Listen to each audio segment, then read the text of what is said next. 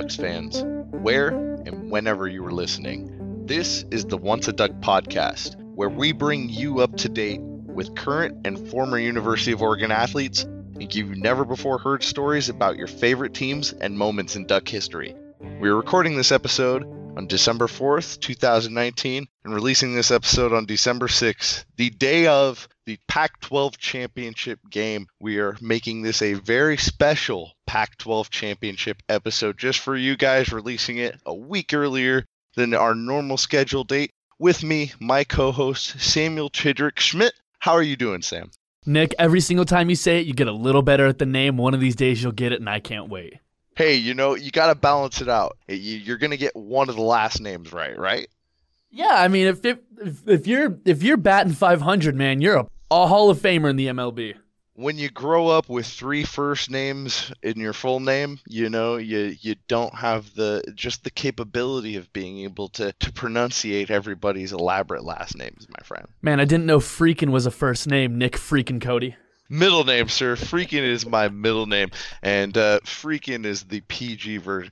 But getting on to our championship episode, we are going to be talking most specifically about the inaugural Pac-12 championship game, which I got the opportunity to start in. We talked a little bit last episode about Ty Burrell breaking my ankle. Unfortunately, it was one of the coldest games I've ever played in, and the entire time I had to have an ankle brace stapling me together that was built into my shoe.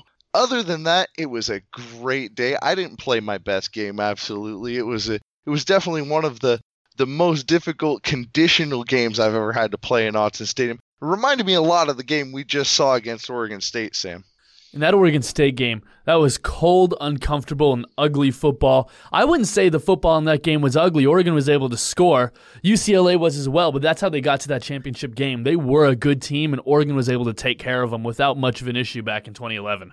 Well, in 2011, we had a team that was just conditioned, tough, ready to go in any condition. We played a variety of games that season.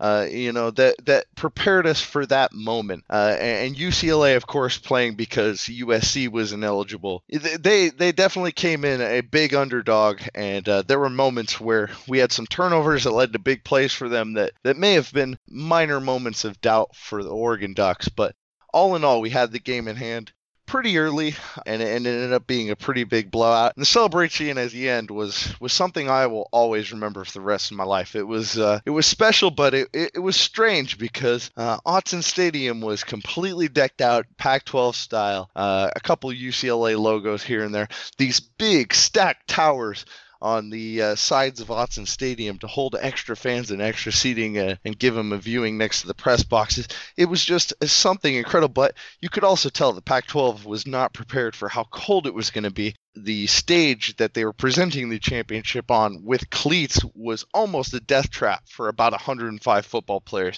I remember there's some great pictures of me celebrating on there. But most of it is me standing in place because if you were to move at all, it was like you were going to slip off, probably break your tailbone, maybe take some fans out on the way. But, they were handing out roses, so I was good. Taking my rose, standing there, holding it up high and proud. Well, I don't doubt that at all, Nick. I would have been proud too. Oregon Ducks this year, they should definitely be proud. The team is going to their third Pac-12 championship game. The first one, the one you mentioned, against UCLA. The second one in blowout fashion, avenging a loss from earlier in the season against Arizona to get into the inaugural college football playoff. Oregon right now, they don't necessarily have that on the line after the loss at Arizona State, but a win on Friday is a door that opens to the granddaddy of them all. This team has so much to fight for, and I definitely think that we'll see them play that way on Friday. Yeah, I think a lot of Duck fans were a little bit disappointed with the Oregon State outcome, but I don't think it's anything to really think that's going to carry over necessarily into this game. We understand the conditions might be a little bit sloppy down there in Santa Clara. I think that might play into the Ducks' favor here. We went live before the game and had some predictions for Oregon State that were pretty off, so I'm not going to make any specific score predictions this week, but the way I feel about this game coming into it with my analysis is I really think Oregon is more prepared to play a tough, close football game that's going to be physical and two teams trying to wear each other down, which both these teams are going to try and do, but they also both have the ability to spread out and hit you with dynamic offenses and playmakers at the quarterback and running back positions. Oregon has been in a lot of tough, close games where they've pulled through at the end, and just because of their physical nature, some of that fourth quarter conditioning program we see beginning to take place in these players and the development of them. And also, I think that Utah, when they've even been tested against USC in that one loss, you could tell if you could just get a couple of shots on their quarterback or running back. I'm not saying take anyone out of the game, but I think once you hit a team like Utah in the mouth, having not necessarily played anyone in their non-conference schedule, you don't know how they're going to respond. And I think Oregon's going to come out with just a physicality that they haven't seen this year. And without predicting a score, I've got Oregon by 10. And I will definitely get into my prediction when we are live before the game, when I'm able to talk to the people and have thought about this game a little bit more. What I will say is Utah's lost this season. It came to USC, and USC was successful and they aired it out. I think Oregon will be the first team since USC that Utah has faced that has the same ability to air it out when they want to. And I think that will definitely work in the Ducks' favor. For me, it just comes down to whether or not Justin Herbert can stay comfortable in this game. Utah has a heck of a defensive line, and it would not surprise me at all if they did everything they could to make him feel uncomfortable down in Santa Clara. Yeah, the matchup up front is going to be very important for both teams in this game, Sam. Here is going to be the Ducks' best test up front for the offensive line since Auburn. And we're going to see just how much they've developed this year. One of the things we saw in the Oregon State game right away is, again, Throckmorton had to go back at center. If we can get Jake Hansen back, I'll feel a lot more confident in my prediction. I'll give you a much more solid score definition when we get live to game time. I 100% agree with you there, Nick. Hansen being back will be important. You're a former offensive lineman. You know exactly how important that connection is, not just with the center and the quarterback, but with the rest of the line, with the whole offense. I think that we're lucky enough today to be able to speak with somebody for quite a while, I have a feeling, that will also be able to talk about that kind of connection. Yeah, absolutely. We will have to ask him what it was like, and where he was at during that inaugural Pac-12 championship game in 2011. But first, getting to our great Twitter followers, we asked you guys, first and foremost, we ran a poll if you guys wanted to see another episode at Once a Duck on Twitter. And the overwhelming consensus is, of course, you wanted an episode delivered a week early. So we're bringing it to you right now. You want it, you got it. Exactly, Sam, because Once a Duck is a show of the people, and that's why we also asked you to give your favorite Pac-12 championship memories. At Savory Mike said, I was there, witnessing the ass-kicking of UCLA in the freezing cold while being completely surrounded by Dr. Pepper advertising. It was literally everywhere. Yeah, there were, like I was saying, not just, the Pac-12 logo, UCLA, but yeah, Dr. Pepper. I remember that was probably when the Larry Culpepper ads were just really starting to get popular. It's and Dr. annoying. Pepper here. Regular listener of the show at BYoung4282 said, unfortunately at home, I haven't made it to many games at all. Would love to be able to go more. Well, you know what? Come out, not just for Ducks football, but make it out basketball season. You've got to come out more, Bryce. Another good one. One of the responses to the initial tweet, what was happening, what were you doing? A very special friend of both of ours, at Rick Nodgers, ran from the student section onto the field, got separated from all my friends, and wandered back and forth across the field like 3 times, every time running into Alejandro Maldonado. Nick, back in his University of Oregon heyday, giving us his experiences from that student section, a place that at this point I know pretty well, so I got to give him the shout out there. At GTO Sports 247, Gary Thompson said, in Autzen, what was weird is we didn't get our regular seats due to the Pac-12, so we had to sit somewhere different. Love Chip's speech at the end about drinking Dr. Pepper and shipping via UPS. Yeah, Chip was always one of those people, was insightful, but would take everything around him and use it as motivation. And we've got someone that not only was on that inaugural Pac-12 championship team, but someone that took Coach Kelly's life lessons to heart with us. Okay, so I want to talk to Mr. Mark Asper. Mark Asper, thanks for joining us. No problem. Thanks for having me on. We wanted to have someone from that inaugural Pac-12 championship because we have this very special episode. We're rushing a week early. We wanted to get it in before the game. And you know what? We've been asking everyone on Twitter. We know you don't have Twitter. What they were doing and where they were on that day. And for you, I've got to ask a very, very specific question. We're on the backside, running inside zone on a 4-3. We have a 3 technique on the backside, and the backside backers hanging. What's the call? Gut. Oh, man. Perfect. Yes, that is the correct answer. Of course, all these years, the guy standing right next to me remembers the exact call we would run in Chip Kelly's offense. No, Mark, the real question is for people there that don't understand what we're talking about at all. What was that day like for you winning the very first Pac-12 championship conference game? You know, it was crazy because, you know, we had done senior day, you know, kind of the week previous in the Civil War. And so it was like, all right, goodbye Autzen Stadium, goodbye everybody. Oh, hold up, back again one more time, roll it back. And, you know, I've seen other people comment on Facebook about, you know, some of their memories from the Pac-12 championship day where they said it didn't feel like Autzen Stadium. And it was weird to have the takeover. Like it was cool to have the Pac-12 there and Fox Sports, you know, TV crew and everything.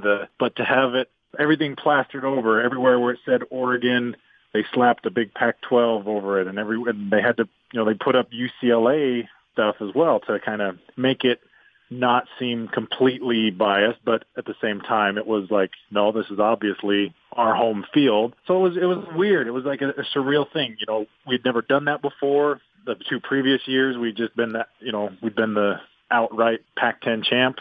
And so there was no ta-da, there was no championship game, no one more time to prove yourself or do anything. And so it was weird, and then it felt kind of like a bowl game, but we didn't have the month off. We didn't have the the separation. It was at home.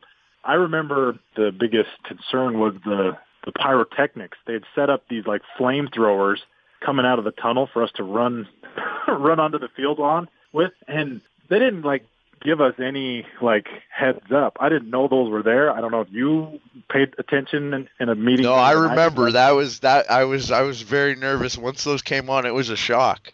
Yeah, I didn't know they were there. So we're like running out, doing our thing, and you know, I would always tend to, as we came out through the tunnel, I'm not like them D boys. I didn't sprint the whole length of the field and throw my hands up for the crowd and all that stuff. My thing was to get onto the field and then make a quick left to get to the sideline. And so I'm heading through the tunnel and I'm starting to make my left, and those flamethrowers, they fire, and I was like, holy cow. And it was like hot. It was like legit. Like they should have given us a heads up or something. Especially compared to as cold as it was. That was dangerous. Yeah, it was. And it was, you know, the latest, you know, it was what, December or end of November that we were playing in. So yeah, it was nice and pretty chilly night. So you'd think it'd be a welcome thing to have a nice burst of fire, but at the same time, that was the biggest shock of the whole production.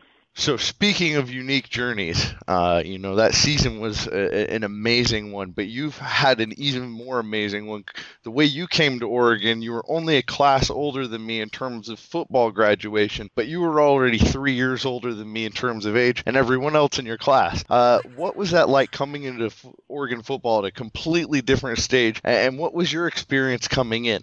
So, I graduated high school in 2004, and I deferred my scholarship to go on a mission for the Church of Jesus Christ of Latter-day Saints, and I went to Barcelona. And so my recruiting class was, you know, when people start to debate about recruiting classes and which one is the best, I can kind of cheat. I can claim 2 recruiting classes. I can I can claim the 04 class or the 07 class, which were both really, really good classes. But yeah, the guys that were in my recruiting class originally were Mark Lewis and Jeff Kendall and Jeff Schwartz and Max Unger and Jacob Hucko and me. And I deferred and went away. So when I came back, Unger was already established.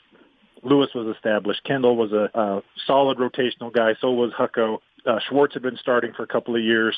And so here I come back into the mix, and they're like, "Oh yeah, we remember you. Yeah, you were all like the media guides and like all this stuff. But yeah, you were gone. All right, cool, welcome back." But I was so out of football shape, it was bad. I remember that first spring, I pulled both of my hamstrings within that first month back, trying to get back into shape, and I had a heart to heart with Coach Bellotti and Coach Wood at one point, where they're like, I don't know if this is going to work out for you because you're really not in great football shape.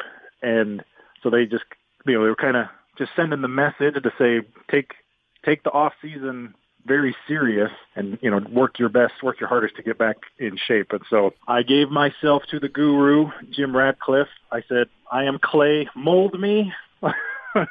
And whatever he said, I did, man. And so it's tremendous credit due to him for what he did to help me get back into shape and into football, because another major disadvantage that I discovered was that Southeast Idaho football was way behind the times. I remember sitting in a meeting and Coach Wood is like, that whole first spring, he would kept saying, all right, we got a 3 technique, we got a 1 technique, or we got a 6 technique and a 9, or those guys are lined up in a 6, and all of this defensive terminology. And one day I had to go to him and be like, hey, Coach, when you say a 3 technique, what do you mean? Oh, man. And just the look on his face of just complete shock, like, Zoom recruited you? What kind of backwoods bumpkin doesn't know what a 3 technique is? And, I remember you as a freshman. I remember when you came into those summer workouts, the amount of football knowledge that you had compared to what I had when I came in, I was blown away. You knew so much more than I did. I was like, oh, yeah. Now this is what Coach Wood must have been expecting when when he saw me and was talking to me about football. And I was like, when you say middle linebacker, do you mean the guy in the middle or the one that's designated the middle? Mark, if you don't mind, I've got a question kind of about the fact that you were in a different stage of life than a lot of the players that you were playing with. A story that I had heard for a long time was that during a very difficult game down in Berkeley in 2010, Coach Kelly gave a inspirational speech that pretty much accumulated to being, this will be a drive you will someday tell your kids about, before turning to you and saying, or just tell them when you get home. Number one, is that story true? And number two, what was having that kind of dual life of being a college football player as well as a family man when you got home like? Story is true. Yeah, that was if Oregon was ever to have like a coined or just a play that goes completely, or a series or a drive goes unrecognized for with significance.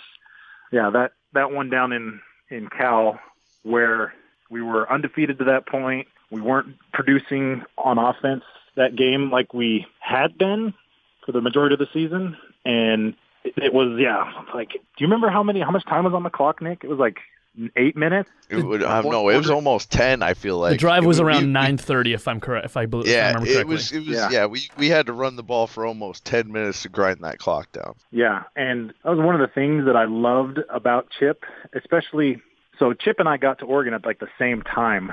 His first spring was my first spring. So he came in as the offensive coordinator, and I was my first spring there.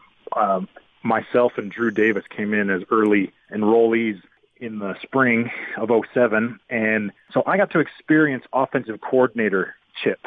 And offensive coordinator Chip was fun, man. He was smooth and confident, and he just breathed that into everybody in the room. Like, this is what we're going to do. This is how we're going to do it. You'd get little glimpses of offensive coordinator Chip on our Friday night meetings when he would, when the lights would go down and he'd pull up game tape of the opponent and talk about things that other people had done that had been successful against our opponent. And he'd say, this is what we're going to do, but we're going to do it our way. So it's going to be better and faster and more explosive. You'd get a little piece of that offensive coordinator chip again. And it was fun. It fired you up. And that drive in that moment, that's what that was. It was offensive coordinator chip, flipping the headset back and, talking to the guys in the huddle like, hey, this is what we're going to do. And it's going to be epic. And it's going to live on forever. You're going to tell your kids about it. And then he stopped and looked at me and was like, or you can tell them about it tonight.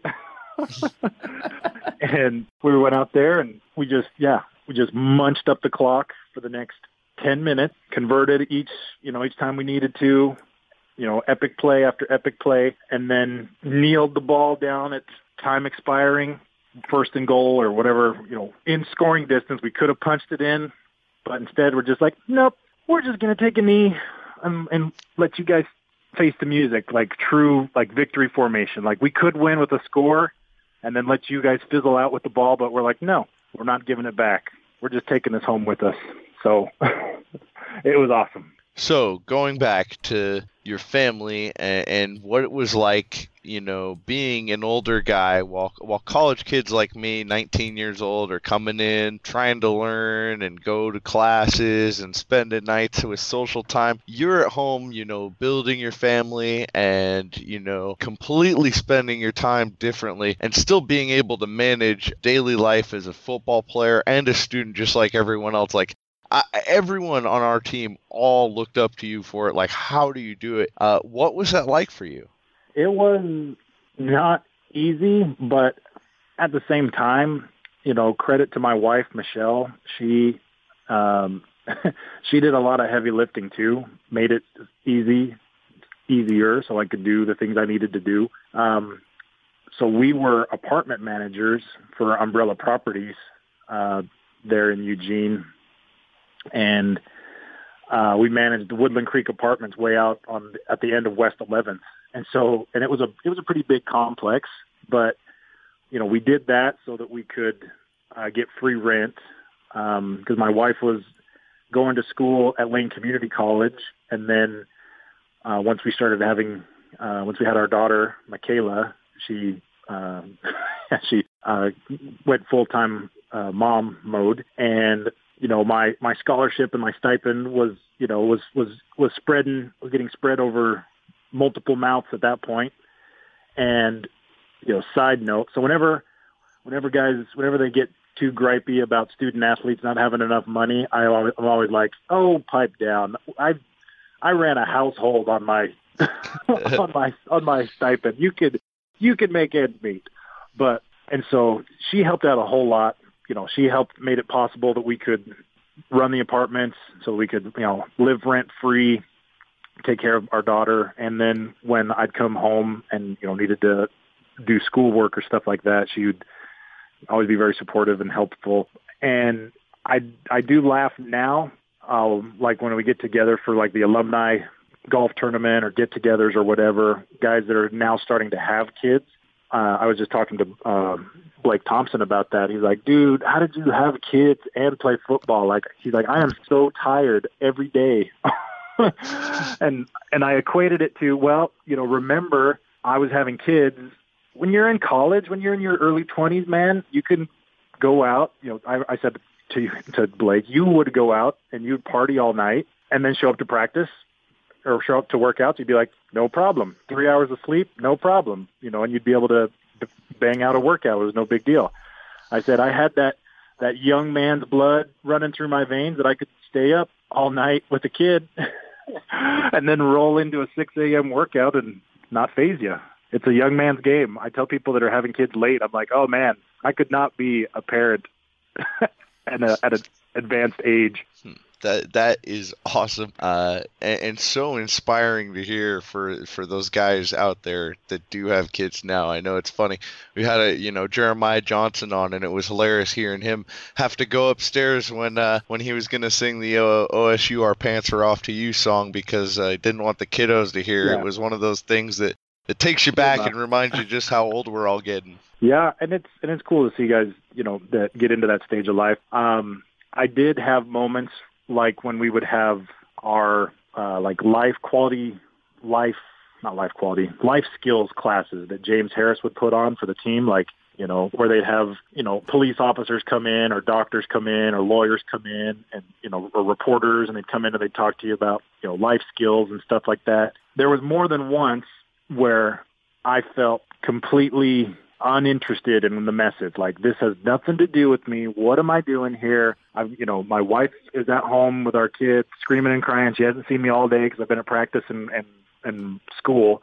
And now I got to come back here and listen for an hour about not kissing in the club or doing something stupid like that. And I'm like, why do I have to be here? And I voiced that opinion to James one time, and James and Chip, they said to me, hey, by you being here, a guy who doesn't need to hear this necessarily, who's not in that stage of life, having you here to hear that message validates it to those other guys that, hey, this is important enough that everybody needs to be here, even the guys that don't need to hear it. And so I took it more as like, okay, need to be here, need to be interested, need to be engaged in these conversations, because there might be somebody in the room that actually needs this information, and hopefully they'll, the guys that need to hear it will hear the message. Well, Mark, 2 points. One, even you need to hear. You can't be kissing in the club. Everybody, that's a ground rule. You need to hear that. And number two, I think the biggest takeaway I have from hearing that is it's awesome that you understood that, because we all looked at you the same way, like, why does Asper have to be here? But I had a personal sit-down interview with Chip, and I'll remember completely unprompted, he used you as an example of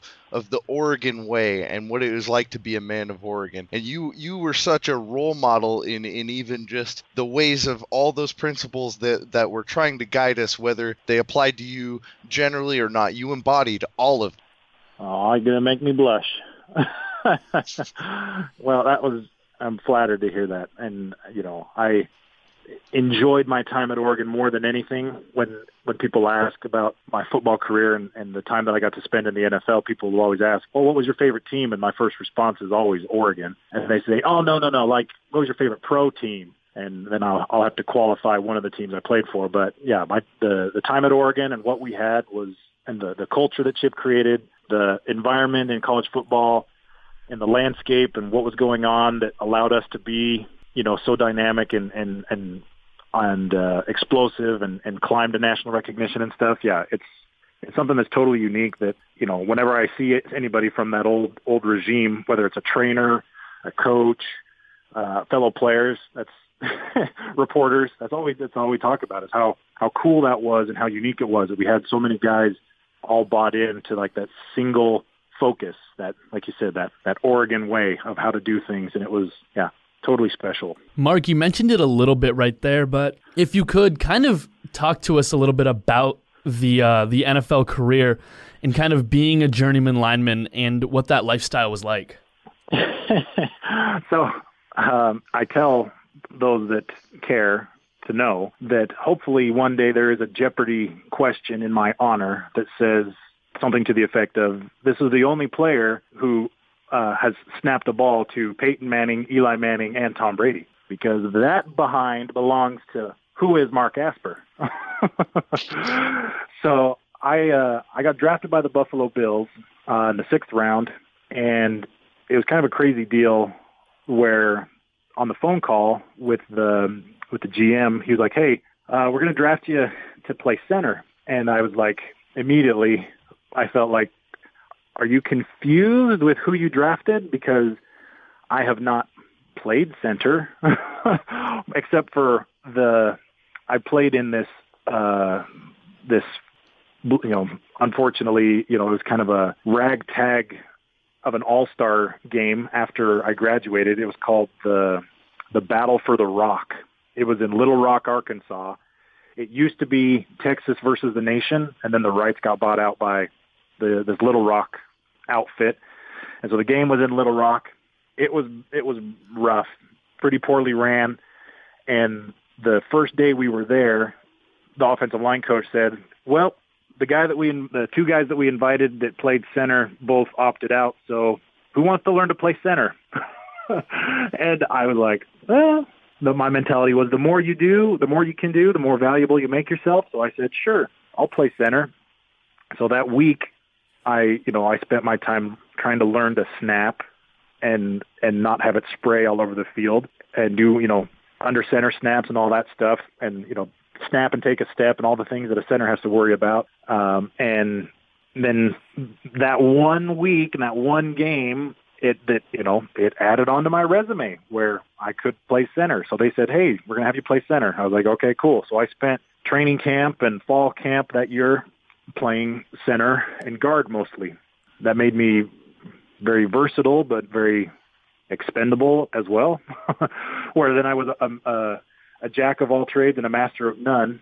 So the Bills ended up releasing me at the end of training camp. I got picked up by the Vikings. Same deal. They liked that I could play all three positions.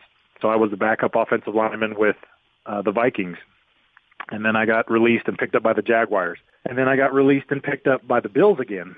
And then under new management, Doug Marrone was the head coach then. And then I got released and picked up by the New York Giants.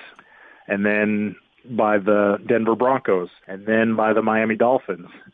And then finally by the New England Patriots. And each stop, I'd play something different, and I'd play center, I'd play guard, I'd play tackle, just kind of as needed, whatever they needed. And so it was good to be so diverse. But I do remember I said that comment that I said earlier, where I thought, the more you can do, the more valuable you were. But Eugene Monroe, the Pro Bowl left tackle for the Jaguars, I was out of practice one day, and I was messing around with long snapping, and he's like, Asper, what are you doing? And I was like, I'm trying to learn to long snap, just in case, the more you can do, the more valuable you are. And he's like, nah, the more you can do, the less you are getting paid, because you're doing more work and getting paid the same. He's like, you need to just do one thing and do it really, really well, like me. And I was like, oh, thanks, Eugene. I'll work on that. I'll try to become more athletic and have longer arms and a quicker first step. Yep. That'll make me more valuable like you. I was like, I'm the try-hard white guy. I need to try to increase my things I can do to help me stick on as long as I could. So I made it 4 years and played on 8 different teams, if you count the Bills twice. Following up with that, you mentioned the type of very talented people that you were able to play with. What were some of the lessons, either in football or life, you were able to take away from some of the people that are looked at among football fans as some of the best to ever do it? Yeah, I got to play with a lot of future Hall of Famers and coaches and players. I remember one of the most kind of old school guys was Coach Coughlin for the Giants, where I learned all about, and it was cool because you would see things that had trickled down to other teams, or things that even trickled down into college that you knew must have come from this guy. So Coach Coughlin, he had Coughlin time, which is very similar to the Bill Bowerman rule, where if you're not early to a meeting, you're late to the meeting. And so everything in the building ran on Coughlin time. If he decided that the meeting, even if the meeting was posted to start at 9, if he showed up and decided to start the meeting at 8:55, if you weren't in there and in your seat, you were late.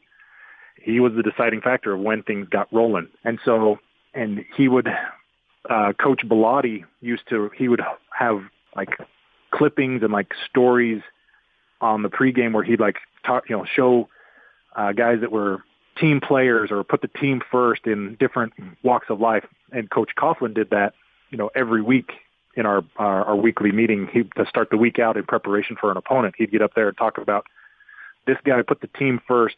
This guy was a soldier and put the team first. This guy was a doctor and he put the patient first. Just guys that were selfless and put others before themselves, and kind of establishing that culture about putting other people first.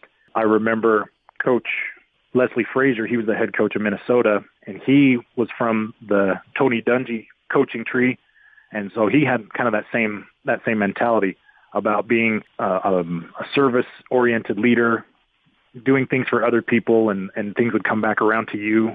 Something that really impressed me when I was with the Patriots, my first day I got there, when you're the low man on the totem pole, you have to go to the the early morning lifting session. There were always 2 lifting sessions during the week. The early morning one was for rookies and new guys, and then there was a session kind of after lunch, a lifting session that was for veterans. So I was there, 6 a.m., fresh off the plane, working out and doing my thing, and Coach Belichick and Mr. Kraft were both in there, working out. And I saw them, obviously I knew who they were.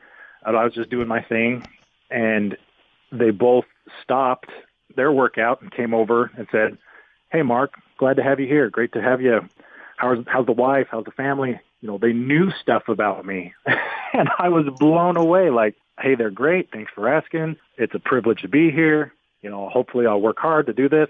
And they're like, "Yeah, we like this about you. We like this about you."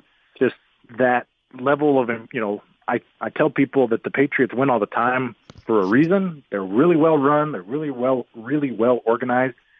And, they live what they preach, where here the head coach and the owner knew this dude that they had just brought on from, I wasn't even on somebody else's team. I'd been sitting in the waiver wire as a free agent for like a month before they brought me in, and they knew, everything about me, and they'd done their homework, and they knew, they knew stuff. Anyway, so that was just very impressive to me, where if you're going to be the best, you got to do what you walk the walk and talk the talk, and put in the time and effort, and that everybody is important in the room, and if you want somebody to, and that, then made me feel valued as an individual, to where I wanted to, work hard for those guys and play hard for those guys, because I knew they knew who I was. I wasn't just a number on the roster or a practice fodder body that was just being thrown out there for the defense to,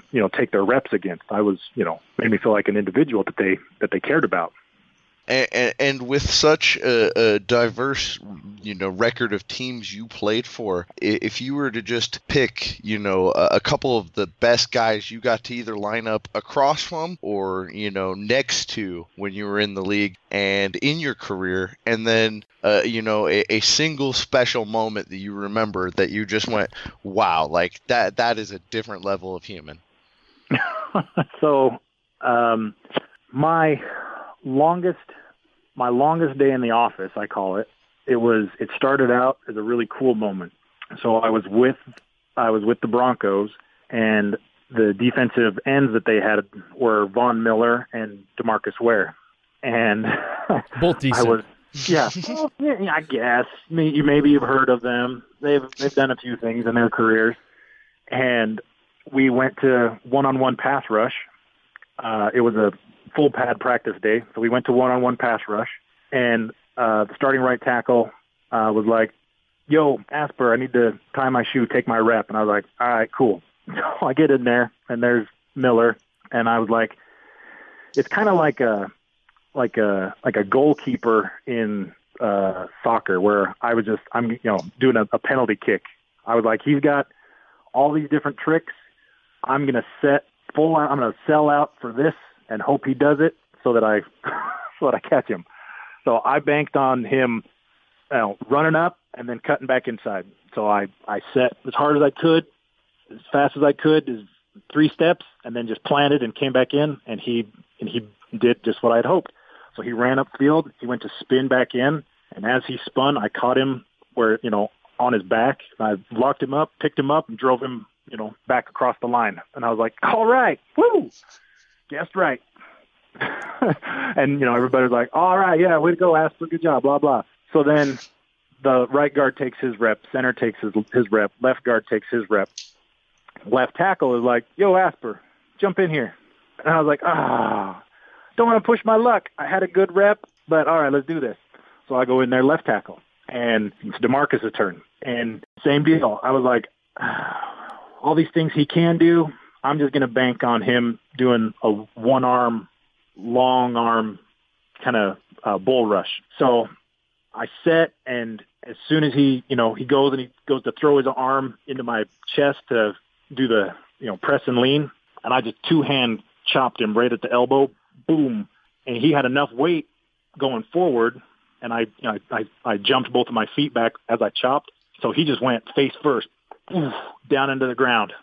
And I, took the knee, touched him on the back like, oh, you're down. Same deal. And then it was like, all right, Asper, woo, yeah, baby. Except the defensive line coach. So I've been there probably 2 weeks at this point. Defensive line coach was like, you blankety blanking blank blank, we paying you millions of dollars. We paying you millions of dollars. And this guy, I was on practice squad, and this guy who we're paying nothing comes in here and puts you two in the dirt.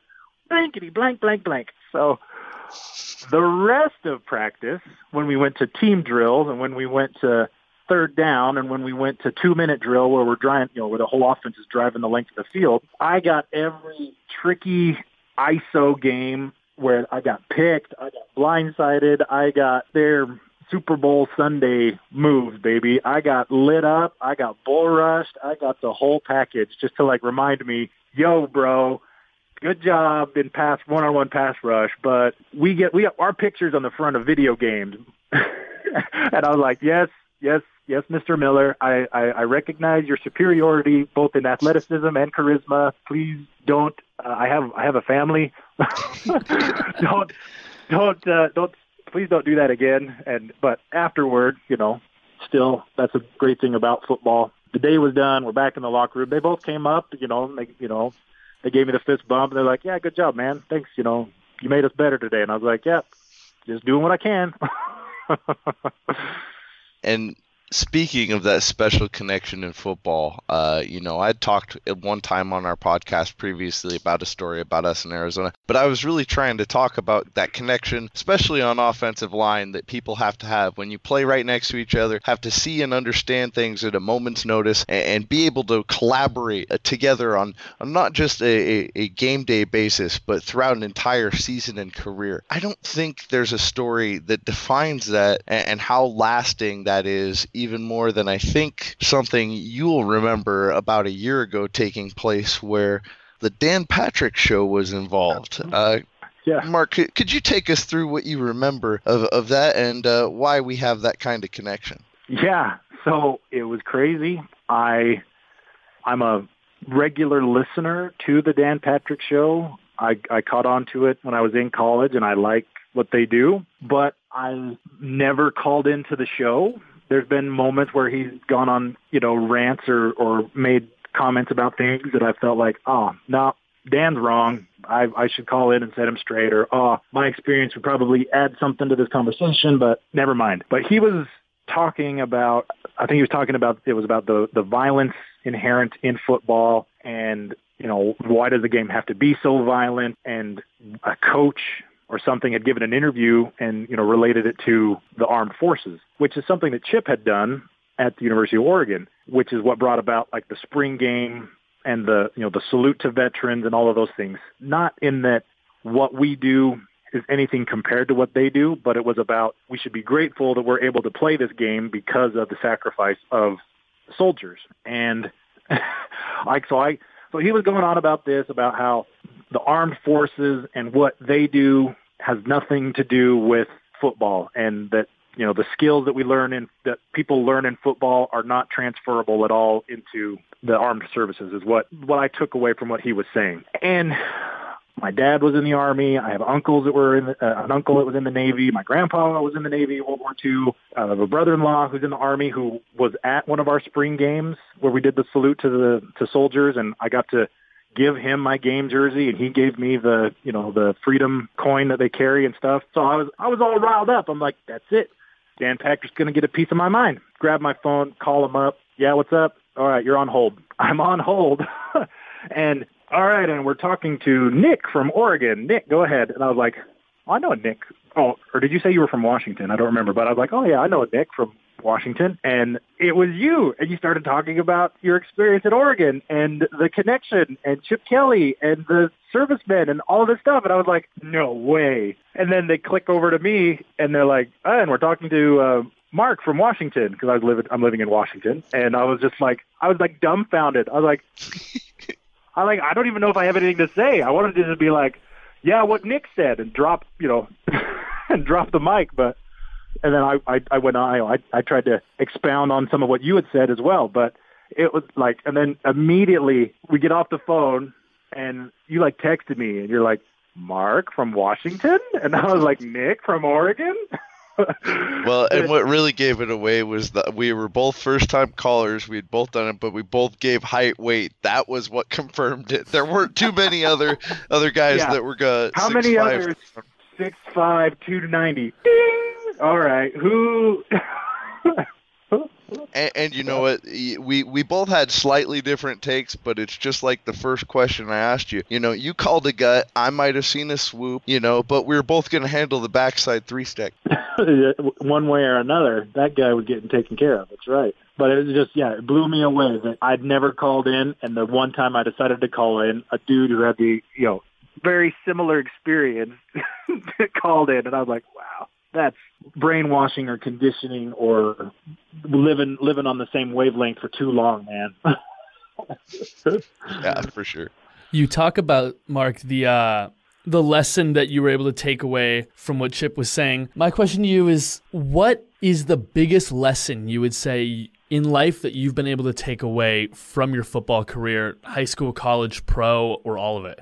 There's lots of, I tell people that, football is one of the greatest team sports ever invented. I steal that from Chip, in that he said that football, you get out of football whatever you put into it. And, same thing with life, because football exposes the pretender. It exposes the liar. If you say, yeah, coach, I studied my playbook, when the lights come on and it's Saturday night and you got the crowd going and the game is on the line, it exposes you. You either did or you didn't. You either rise to the occasion or it passes you by. And you get out of it exactly what you put into it. If you don't go to the workouts, if you don't put in the time, if you don't eat right, if you don't get your sleep, if you don't do those things, football will eat you up and spit you out. Also, there's it's looked at as a positive thing, in that a lot of teams they live by the mantra next man up. Yeah, that's a positive idea, that the team will always be good. There's always be a next man up. But like in the NFL, next man up means you're out of a job. So if you want to keep your job, if you want to be the best, football, you get out of it exactly what you put into it. If you aren't doing what you're supposed to do, there's thousands of people that want to do what you're doing. And so if you're not doing it to the best of your ability, the game's going to expose you, and you're going to be out. You're going to be gone pretty quick. The saying around the NFL is that NFL stands for not for long, because average career is a little less than 3 years. I was lucky to squeak out 4, but the 20-year guy is a complete unicorn. The 10-year guy is even an anomaly, especially at like offensive line play. And so taking that away from football into life, you get out of life exactly what you put into it, and life will expose you. If you kind of give half effort through school or through your marriage or through your job, you'll get exposed eventually, and you won't have a job, or you won't have a marriage anymore, or you'll end up not living the life you think you deserve. And it's all about, you have to put in the effort. You have to do the little things in order to get out what you want from it. And so I think that's the biggest one that Chip a lot of things kind of revolved around that message, where if you want to get to where you want to be, you have to do the things to get there. And then he would tie into that, winning the day. The big picture is this, but you got to win an individual day. And within that day, he then break it down into fast, hard, and finish in everything that you do, whether it's school or your workouts or football or your social life. Tie those things into it and create habits and structure and discipline so that you would get to where you wanted to go.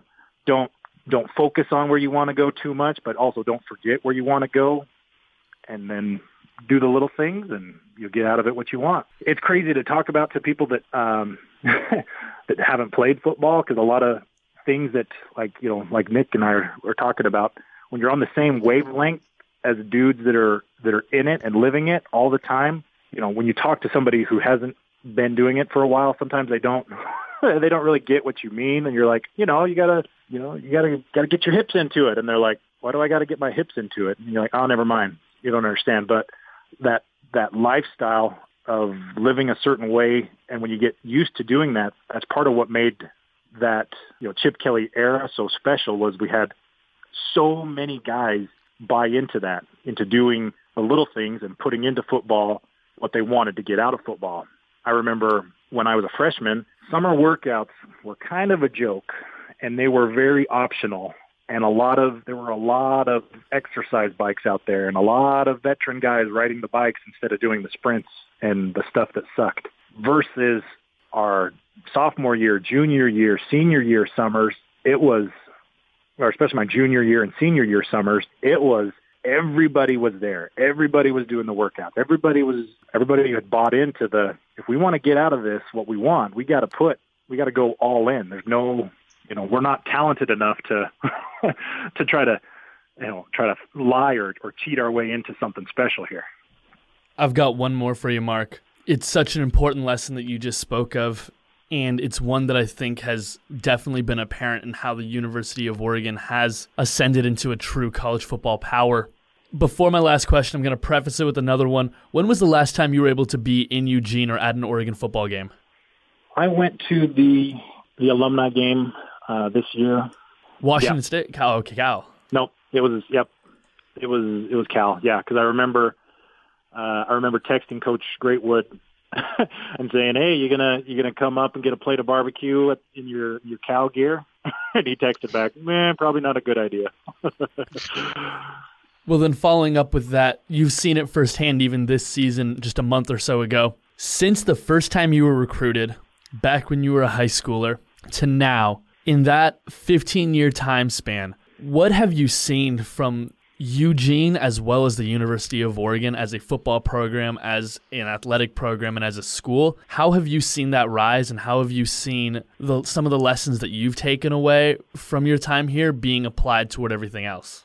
So, it's something that I've heard other guys talk about, that Oregon went from kind of a niche-y, cool, Nike, quirky, the Ducks type, West Coast only thing, to where we became national. We became recognized as a serious contender, to where I remember, lots of times being on the East Coast. Most of my NFL career was spent on the East Coast, and I would see dudes, I'd see kids out running around, and you go to the mall, you go, to a game or something, and you'd see people in Oregon gear. You'd see you'd see people do that, and you're like, "Yo, what's up? I'm from Oregon, go Ducks." The East Coasters, they didn't have the snap with the Go Ducks, especially around Eugene, and sometimes even in Washington, you'll get that quick snap back where you holler at somebody, "Go Ducks," and they'll give you a "Go Ducks" real quick back. Them East Coast Duck fans, they're not hip to that. So I'd be like, "Hey man, yeah, go Ducks," and they'd, "Yeah, Oregon, yeah," and I'd be like, "No, you're supposed to say go Ducks. You get a go Ducks, you go Ducks." "Oh, okay, yeah, go Ducks." So that proliferation of the Duck brand and the message has been awesome. And then I had the chance to talk to Rob Mullins the other day. When I went to practice, he was there, and I was talking to him because he took over for Coach Bellotti, who was the acting AD, who took over from Pat Kilkenny when I started there. And I was talking to him about, the ascension of Oregon as a national brand, and how our women and men's track and field team has always been good. But in the last 15 years, we've become the Pac-12 powerhouse. We've become the national champion for indoor and outdoor, and our cross-country team, and then our men's and women's basketball programs, and our softball team, and even our volleyball team has had some good runs in there. And just, that the football program and how it's expanded and what it's done, I'm biased, obviously. I accredit it to, the football team, just because of the coverage and the notoriety that football gets in the United States, and how that helped expand that brand to where we got more talent coming from Texas and Florida and the Midwest. We got guys coming from there and girls coming from there to want to be a part of Oregon that we maybe wouldn't have used to have gotten without that exposure. I got my master's degree at the University of Oregon as well, and one of my projects, I did like a research study on enrollment and out-of-state enrollment and how you could there's a direct correlation to how well the football team did, the kind of the ascension and the amount of out-of-state enrollment that the University of Oregon got, and how from 2007 to 2011 it had like tripled the number of out-of-state enrollment that the university had gotten. So when people talk about that, the football program brings in money just for the football program, it also brings in money for the university with that out-of-state enrollment and what the brand and the message does. You can't ignore that and think that it doesn't influence, everything, and just the community and the pride and everything that went around the football team, and how great it is to go back there and be a part of that and see that it's still going strong, and that some of the venues have changed from the old locker room to the new locker room and the parking lots and stuff, but it's still, a lot of the things are the experience of the game day experience at Oregon and Autzen Stadium is still unlike anything that I've seen traveling, all over the country and playing pro football and everything. It's still one of the best experiences and one of the coolest atmospheres I've ever seen. Well, Mark, thank you so much, not just for your time for doing this interview, but, for everything you contributed to Oregon football. And, coming on such last minute notice for our championship episode, I have to say, you gave us a championship caliber interview. Thank you so much for coming on. Yeah, I'm too long-winded. I yak too much. I try not to, but I just get going, and I just need to shut up sometimes. No, sir. Everything you said is great content, and our listeners are going to love it. And thank you for coming on, brother, and go Ducks. Go Ducks, baby. And that, Once a Duck followers, is why I wanted Mark Asper on. What a great interview. We've had some great responses on Twitter. Everybody's gotten their feedback out there on who they want on the show, but I had to get the guy standing right next to me, Mark Asper. As far as our last show with Jeremiah Johnson, we had one first correct Twitter responder to get, and that was regular listener of the show at MyHighDuke, Charles Highduke. I finally got the name down.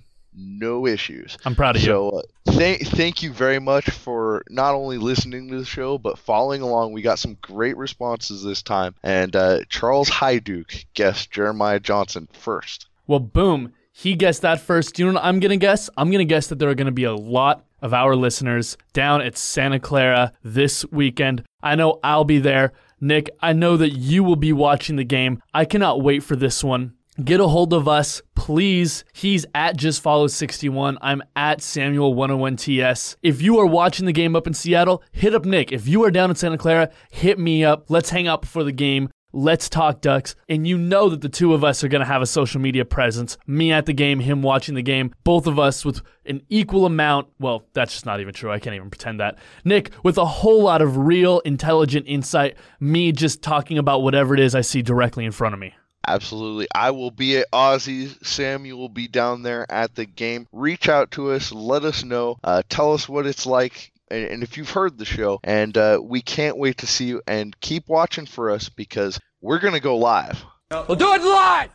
You are right. We will. As you noticed in our last game, we're taking more opportunities to expand our social media and get Once a Duck to you in as many ways as possible. And you can always reach out to us at Once a Duck. Let us know what you're thinking and where you want to see us go next, especially as we go into bowl season coming up next. So, Sam, thank you very much. I think this was a great episode for the Pac-12 Championship. I'm really excited to see how we do against the Utes. And everyone out there, once a Duck, always a Duck. Thank you for listening, and go Ducks.